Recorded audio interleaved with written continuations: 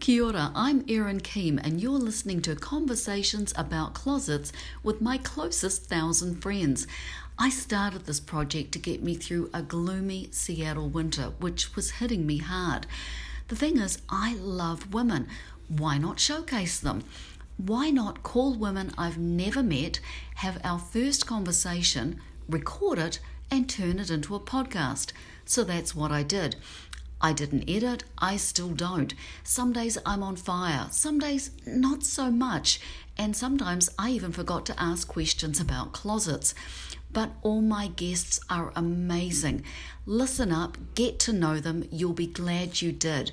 If you want to be a guest on my show, go to erinkeem.com. I'd love to meet you. Aroha for listening. Here's today's episode. Mika. Hello, Erin. Good morning. Good morning, Mika, coach extraordinaire. You know, I was actually nervous because you are a genuine friend. You're one of the few people I've spoken to that I've met in real life, and you're important to me. So I was actually really nervous about this podcast. Oh, I mean, you've done so many and they are so great. And I'm so excited to be on it. And I'm so thrilled you could make the time. Do you remember how we met at the Riveter? I think it was in the Seattle Capitol Hill branch. No. We met for the first time in the Bellevue Riveter, and I was there with a friend for a clothing swap. That was my clothing swap. Yeah. And we met at your clothing swap, and I thought you were so phenomenal. And you told me about about the Go-Getters, and that I need to come to the Riveter Capitol Hill, which is closer to where I live anyway. And I had been aware of the space. I had been there for events, but I wasn't a member yet. So I actually owe all my Riveter friendships to you, my dear. Well, I love that we did connect. The reason I was thinking of the Riveter was that there's a great photo on your website of you wearing the most kick-ass black vinyl trousers with this great t-shirt that says change. And I know the location. You're right outside the Riveter because I recognize the signage. Yep. It's such a great shot. Mika, you are a life and leadership coach for women in male-dominated fields. And yes. you specialize in helping women going through the process of unlearning what holds us back, which is so powerful. Yeah, I think what you know, what I know, and what most women feel, at least, is nobody needs to tell us to learn more. It's really about dropping stuff. It's really about getting over all these things that hold us back, which is usually something we've learned really early in our life. So it's culture, it's society, it's family that gives us the burden of what being a good girl means. And as I specialize in not being that much of a good girl, that's what I help other women to do too. And your workshops that you offer, I've got so many things to talk about because I learned so much more about you when I was researching the things about you that I didn't know it, and I thought we knew each other pretty well. But just to get back to your workshops for a minute, you offer these incredible workshops, and for corporates or for groups, or you also do one-on-one. But I love this. Don't be your worst critic. Unlearn negative self-talk. Yeah. You are enough. Unlearn imposter syndrome. Done is better than perfect. Unlearn perfectionism. And permission to succeed. Unlearn self-sabotage. These are such powerful subjects. I mean, I could do with any one of these workshops. I love the fact that you yourself, part of where you learned about imposter syndrome was, I believe, that you stopped short of finishing a PhD. And that was part of what gives you the insight into helping people with imposter syndrome now. Yeah.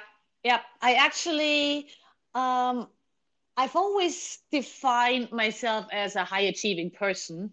And dropping out of that PhD program was, on the one hand, one of the most honest decisions I made, because I didn't want to be part of the academic circus, really. But it was also super, super hard. And it was imposter syndrome was a huge part of that decision. And the other part was also a bit of a toxic environment. So that is something I stress actually when I talk to women about imposter syndrome is, yeah, on the one hand, our brain messes with us and tells us we're not good enough. But on the other hand, there are toxic environments, and there's no way to either change those or leave them. So there's two elements to that. It's such a rich subject. I'm going to segue for a minute because I get told I have an accent, and guess what? So do you. Yeah. So you weren't born in the United States like No. me. Where do you originally come from? I originally come from Germany. I grew up in a small town that my husband claims looks like Disney World, and quite honestly, now that I've been to Epcot, yeah, he's actually right. They did a good job there in Epcot. And I went to college and grad school in Munich. Then I moved to the US for my first job. I came back to Germany for a while, lived in Frankfurt, and I've been in the US permanently now since 2013. And I think you're going for citizenship like I am, right? Yeah, yeah.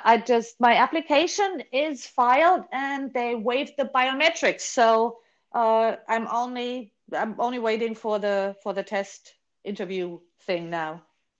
Wow, I'm studying for all those questions that you have to answer. Your company is called Go Big Coaching. I mean, it is Mika Go Big Coaching. Why is this such a great name for you? Oh, the funny thing is that in German, of course, that name doesn't mean anything. And the Go Big that I now use for my company, everybody here says like, yeah, of course you use that. Or people tend to ask me, is that really your last name? That's fabulous. And I'm like, that's so funny because I didn't even think about that for decades. Being bilingual, I still didn't think about it. And it hit me when I listened to a podcast by another life coach. And I thought that, oh, of course, her name, and that's such a great name for a coach. And I stood at a traffic light and I'm like, wait a second, wait a second. So now in my personal manifesto, my coach always makes people write a personal manifesto, and mine now starts with, I am Mika and I'm called to go big. Oh, I love that. Now, just to clarify, Mika's name, that's Micha. Her last name is actually Goebig, Go Big, which is why we have the Gobig. I mean, it really was too perfect a coincidence. And you did mention translation. I know you're bilingual, and you also do translation work for companies, and you have done for quite some time. Yeah, something like 20 years. So the official company I have is actually Go Big Coaching and Communications because that agency still exists. I don't do a lot of work anymore in that part of my business, mostly on. But it's mostly specializing in the German luxury car industry. I've worked for all the German luxury car companies, all four of them, in the past 20 years as a communication specialist, as a translator, whatever comes up. So is this partly why you coach women in male-dominated fields because you have that experience? What calls you to help women that are in predominantly male-dominated fields? Yeah, that's definitely part of it because my background being in old tech, so to speak, I realized moving to Seattle that new tech comes with very, very similar challenges. I wasn't aware of that in Germany, about that huge gender divide and the hardship for pretty much everybody who's not a white guy to find their spot and find their role models in tech. And I learned that in my first year or two in the US. I was like, okay, that's just like in the car industry, where it's so hard for women to get to higher levels. And that's kind of the thing I want to see in my lifetime is women in 51% of senior management and board positions. I really want that, and preferably when I'm still lucid. So we have to speed that up. And so Speaking, that's one element. Yeah, yeah.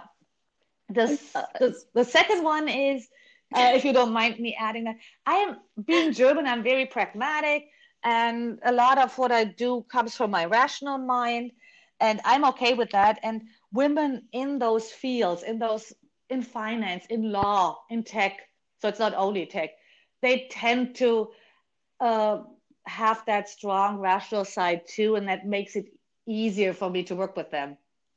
So that's kind of like that's my sisterhood. I love it. Speaking of while we're still lucid, you and I crossed over the half a century mark, and your blog, My Best Birthday Present at 50, was just fantastic. Mika is an amazing writer. Please do Thank check out her you. blogs and her articles. I want to also ask you about your fiction, but in your blog, you recently turned the big 50, as you put it, and you were going back through your decades. Hmm. And this birthday was very different, wasn't it, than your 40th, your 30th, your 20th? Would you tell us a little bit about that? Yeah, I mean, I really love to celebrate my birthdays. I am not one of those humble people. That's another part of my work too. Is like I want more selfishness in women, and I love to be celebrated. I love to celebrate my birthday and have tons of people there, all for me. And of course, that could not happen right now, which is why I actually decided to call that 49B. I'll catch up with my, I'll catch up later after I had my party. um, but that really, it really hit me when I looked back at 20, 30, 40, 50, that we often get so stuck in our goals and where we see ourselves going. And when I look back, whatever I had in terms of goals at the bookend birthday was totally not where I would be 10 years later. So that helps me relax a little more because when I was 30, I was married to my first husband, and there was no way to know that by 40 I would have uh, a boutique translation agency, would live in Frankfurt, have of course have a totally different partner, have a totally different circle of friends. And again, at my 40th birthday, which was, man, the mother of all parties, I tell you, I didn't think I would marry again. So I felt like I'm giving myself the huge party for my 40th. And at that point, if someone had told me, in 2, 3 years, you'll live in the US and you'll be married again to someone you're not even in touch with yet, um, all these things, I would have said, okay, you're crazy. So that helps me relax now when I look at my goals. I was like, it'll turn out differently anyway. I also, there's a couple of similarities going on. You ended up married to a man you dated back in your 20s. Hmm. Yes. And I ended up married to a man I actually met when I was 18, but we went in different Hmm. directions for multiple decades. I would never have seen that coming. Right. That within 18 months I would have left New Zealand, be in America and be married. Hmm. Uh, what a difference a decade makes. I read somewhere recently that we overestimate what we can do in a year, but we underestimate what we can do in a decade. And it makes me feel so much happier when I think, well, I've got a 10-year plan, I've got a Yeah. 20-year plan, That was in I've my got a 30 newsletter. year You read plan. that in my newsletter. I I did. quoted, I think it was Bill Gates. I think I found that it was a quote by Bill Gates. Yeah. But I find that so true for myself. We also have a coincidence in the fact that neither of us could walk for a while. Yeah. Yeah. Yes. I am actually officially healed now. My bones have completely mended about half a year ahead of schedule. So if anybody ever doubts again, like my sweet husband, who I rolled when I said I'm a speed healer, this won't be long. He didn't believe me, but now he does because now I have an actual doctor saying that I am the fastest healer he's ever seen. And he was kind enough not to say at that age. Well, it sounds like you coached yourself through it. Hmm. Uh, Would you mind telling us a little bit about what happened, or should we move on to your incredible palm, Oh, your incredible offerings? oh, it's I unfortunately I don't even have a good war story for that. I completely shattered my lower leg, both bones, tibia and fibula, plus the ankle, while walking my dog in the park. So that is not a great war story for the amount of damage I did. So the I had five bigger breaks, and overall my bones were in like 23 pieces. So I'm titanium reinforced now, with a rod and I think 8 plates, 12 screws or something. So um, which fascinates my little nephew, who now thinks he has like a German American robot ant or something. It's a very, very cool thing. So I told him, uh, you can actually touch some of the screws close to the ankle, you can feel them. So I think breaking your leg in 23 places is a war story, and I've watched you heal so quickly and with such determination, and you have such resilience. Uh, and I know your dog has been waiting anxiously mhm. for you to be able to go back to the Yep, park. yep. And I've been walking for quite a while now, and actually, yesterday I had my first day with 10,000 steps again. The accident happened in September. And now that my doctor said, Thursday, he told me I'm healed and I can do whatever I want. And so, first thing I did yesterday was walk 10,000 steps. And yeah, I feel it today. It's okay. It's okay. I'd rather feel a little bit of exhaustion from doing too much than hanging out on my couch anymore. So, I love your determination. I always wonder, like I had foot surgery and so I've got pins in my foot, and I wonder if we're going to set off metal detectors when we go through airport security. uh-huh. I actually asked my doctor if I need anything, like if there is that type of little ID card that people always talk about when you have those things. And he said, nope, that's an urban legend that people get like a little doctor's note or something. Um, what he said was that those machines nowadays are so good that they see exactly what it is.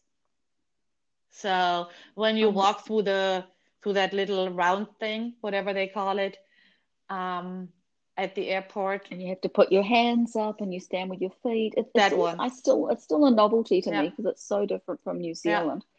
You introduced me to stripper pants. You said because you had your accident before I had the surgery. I mean, you'd already found incredibly stylish shoes that you could wear with your industry, but we were talking about how hard it is to get clothing on over hmm casts, and those pants that they were sheer and utter genius, Mika. You put me onto them where they have domes all the way at the Yep. sides or zips all the way at the side, and you can literally just whip them off as if you're doing, you're about to climb onto a pole. And they were incredibly and utterly useful. So thank you for putting me in Oh, touch with absolutely. stripper Absolutely. pants. That was actually my fun little project in the night after I had surgery.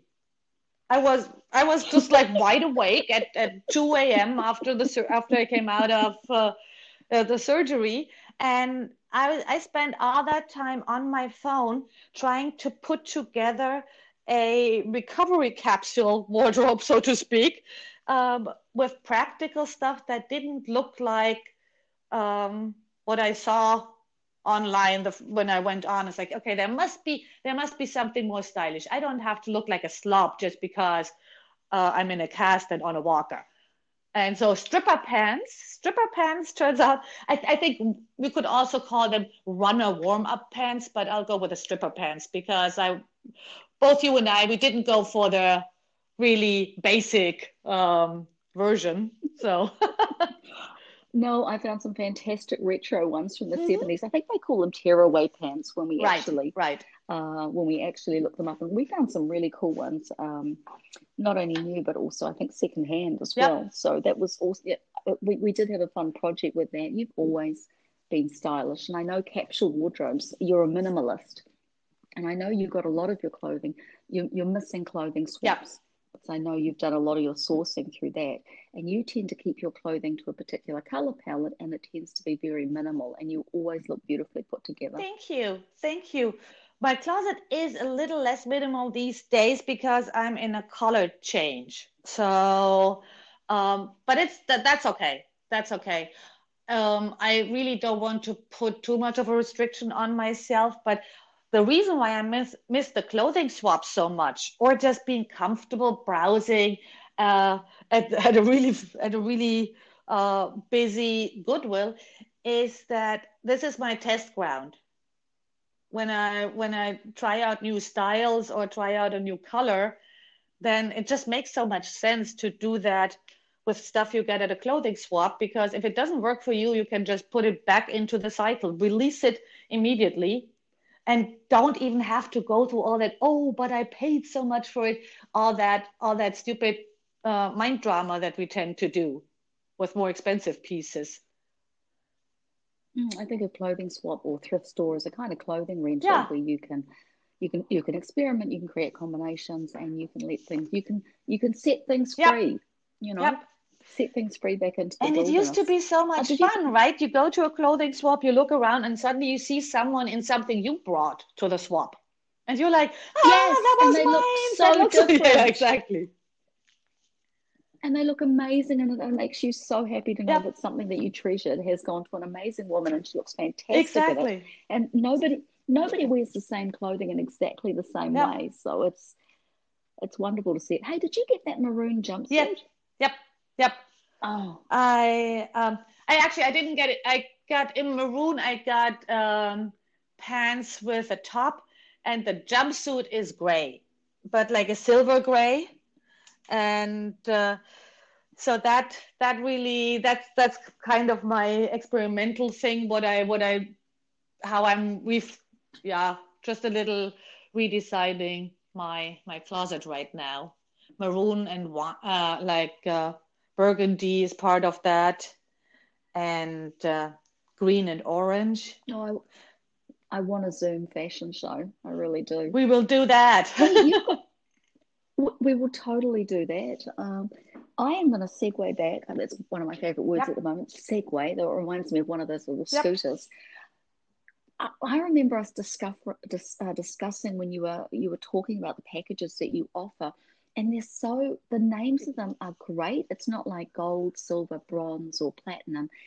You have packages like the workaholic, the commitment phobe, and the alpha girl.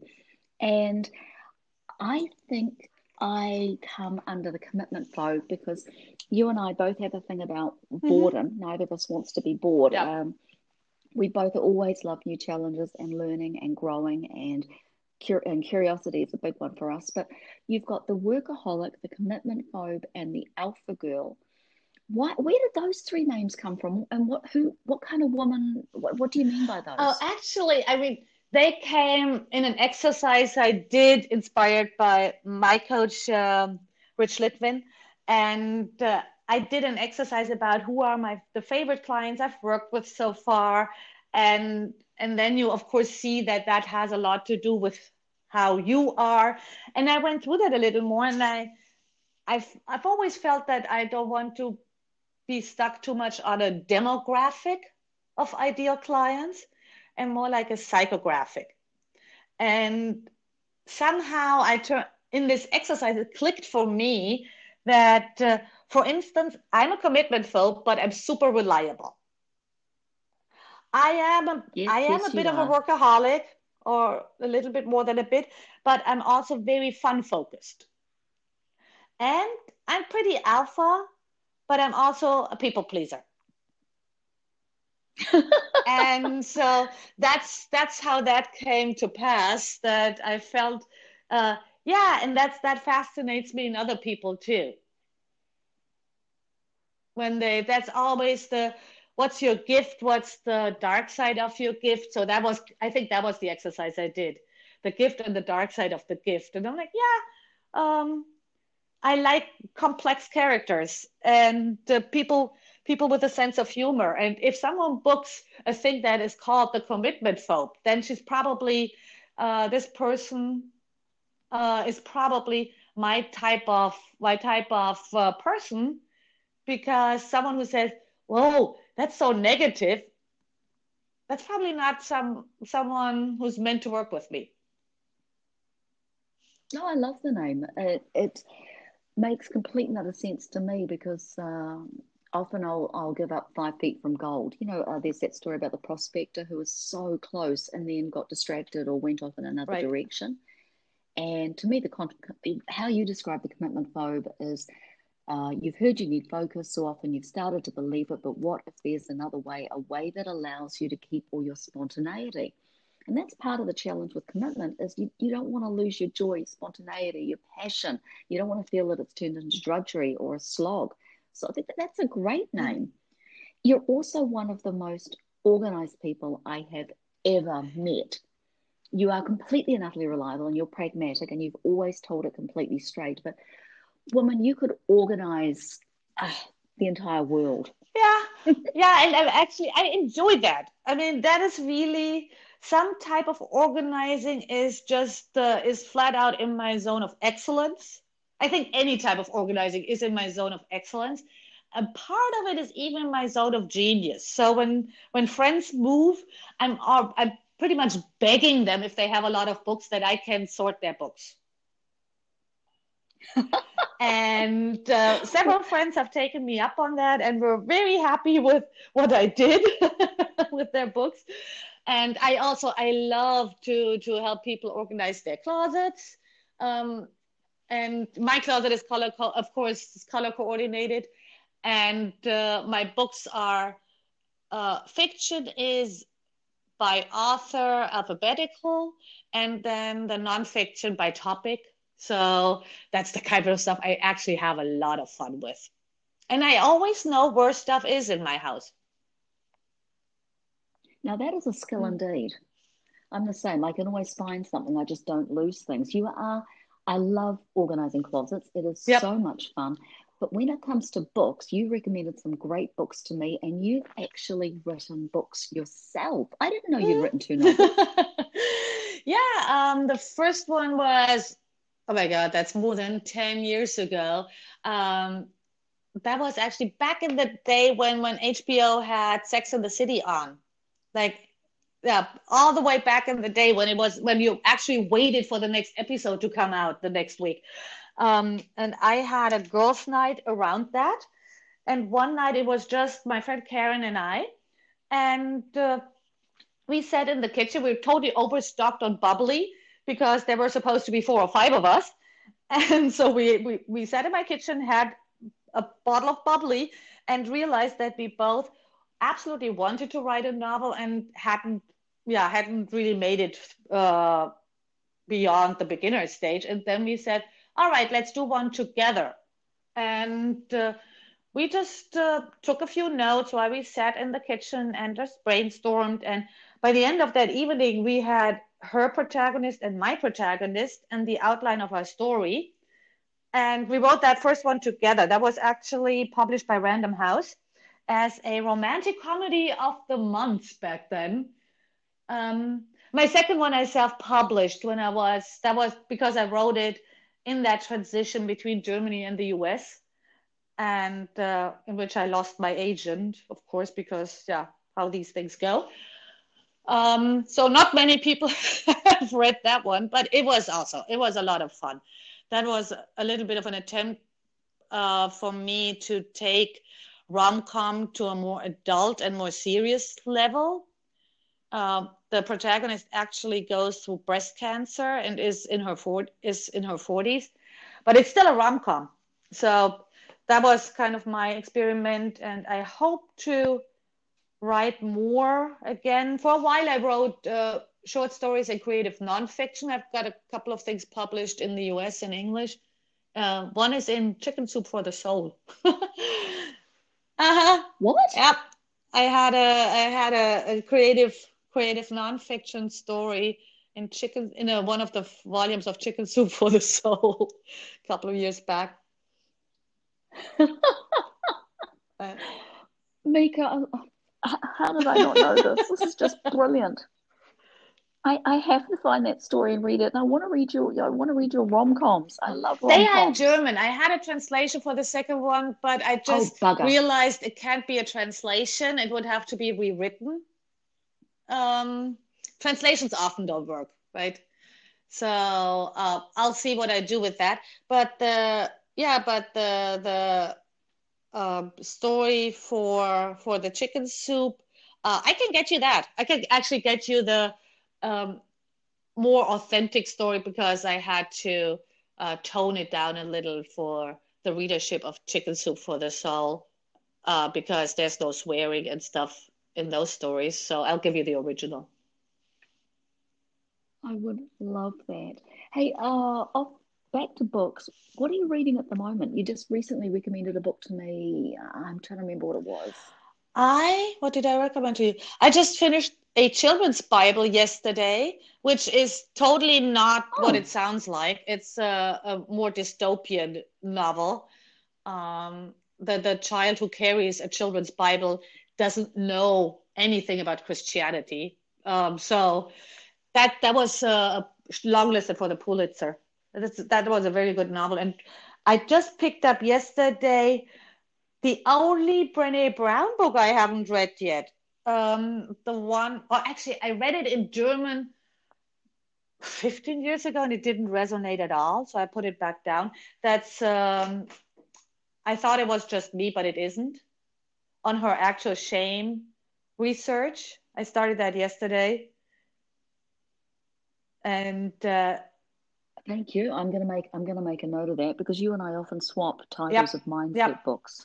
Yep. I mean, my Because favorite it Brené is Brown is definitely The Gifts of Imperfection, but I'm very excited to go back to uh, her early book and see if it resonates with me now. I'm actually very sure it does. I'm only 20 pages in. I know it does. It, it's amazing when you revisit books. You learn. You're such a different yep, person when you read yep, them. yeah, and also the language factor.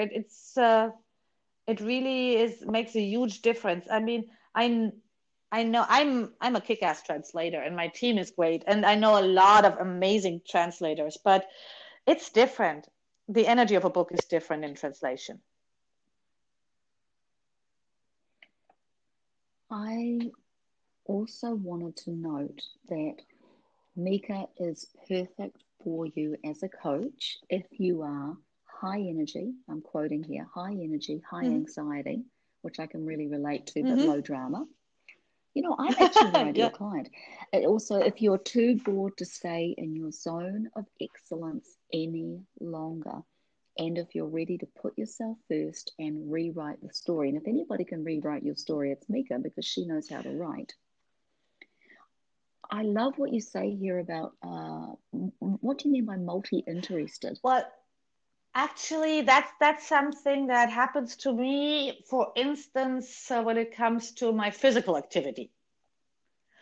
So I have never excelled at any sports, but I am very athletic because whenever I get pretty good at something, I check out something new. I never stick with one. Never have been loyal to any sport.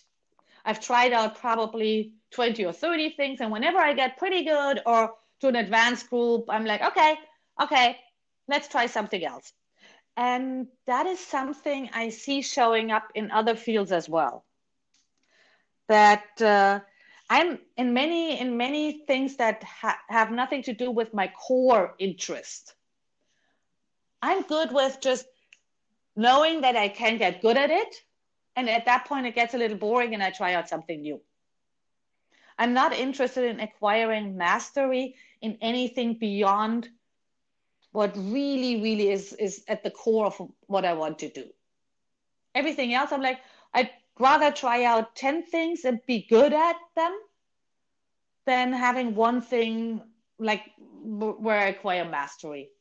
And sports is the best for me where I can show it really well because I've done so many different things.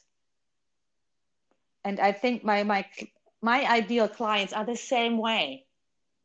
They try out everything. It's like, oh, this is cool. This is cool.